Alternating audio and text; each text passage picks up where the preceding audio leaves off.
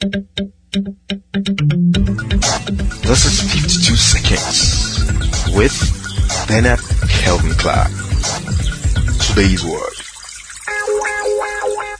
Let me share this story with you today. A woman baked bread for members of her family and an extra one for a hungry passerby. She kept the extra bread on the windowsill for whoever would take it away. Every day a hunchback came and took away the bread. Instead of expressing gratitude, he muttered the following words as he went his way. The evil you do remains with you. The good you do comes back to you. This went on day after day. Every day the hunchback came, picked up the bread and uttered the words. The evil you do remains with you. The good you do comes back to you.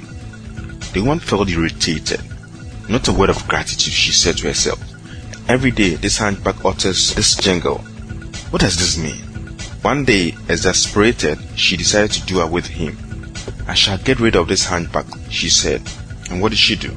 She added poison to the bread she prepared for him. As she was about to keep it on the windowsill, her hands trembled. What is this I'm doing? She said. Immediately she threw the bread into the fire, prepared another one and kept it on the windowsill. As usual, the hunchback came, picked up the bread and muttered the words. The evil you do remains with you. The good you do comes back to you. The hunchback proceeded on his way, blissfully unaware of the war raging in the mind of the woman. Every day, as the woman placed the bread on the windowsill, she offered a prayer for her son, who had gone to a distant place to seek his fortune. For many months, she had no news of him. She prayed for his safe return. That evening, there was a knock on the door. As she opened it, she was surprised to find her son standing in the doorway. He had grown thin and lean. His garments were tattered and torn.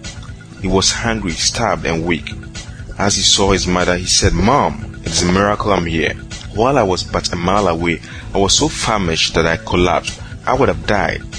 But just then, an old hunchback passed by. I begged of him for a morsel of food. He was kind enough to give me a whole bread. As he gave it to me, he said, 'This is what I eat every day. Today I shall give it to you, for your need is greater than mine.' As the mother heard those words, her face turned pale. She leaned against the floor for support. She remembered the poison bread she had made that morning.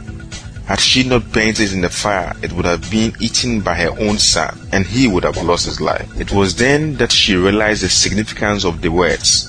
The evil you do remains with you. The good you do comes back to you. There's the moral of the story. Do good and don't ever stop doing good, even if it is not appreciated at the time. Scripture says that don't be weary of doing good, for in due season you shall reap if you faint not. And word for you today, don't give up on doing good. Keep sowing the seed of gratitude. Keep on sowing those good seeds, and your harvest is near. Enjoy life.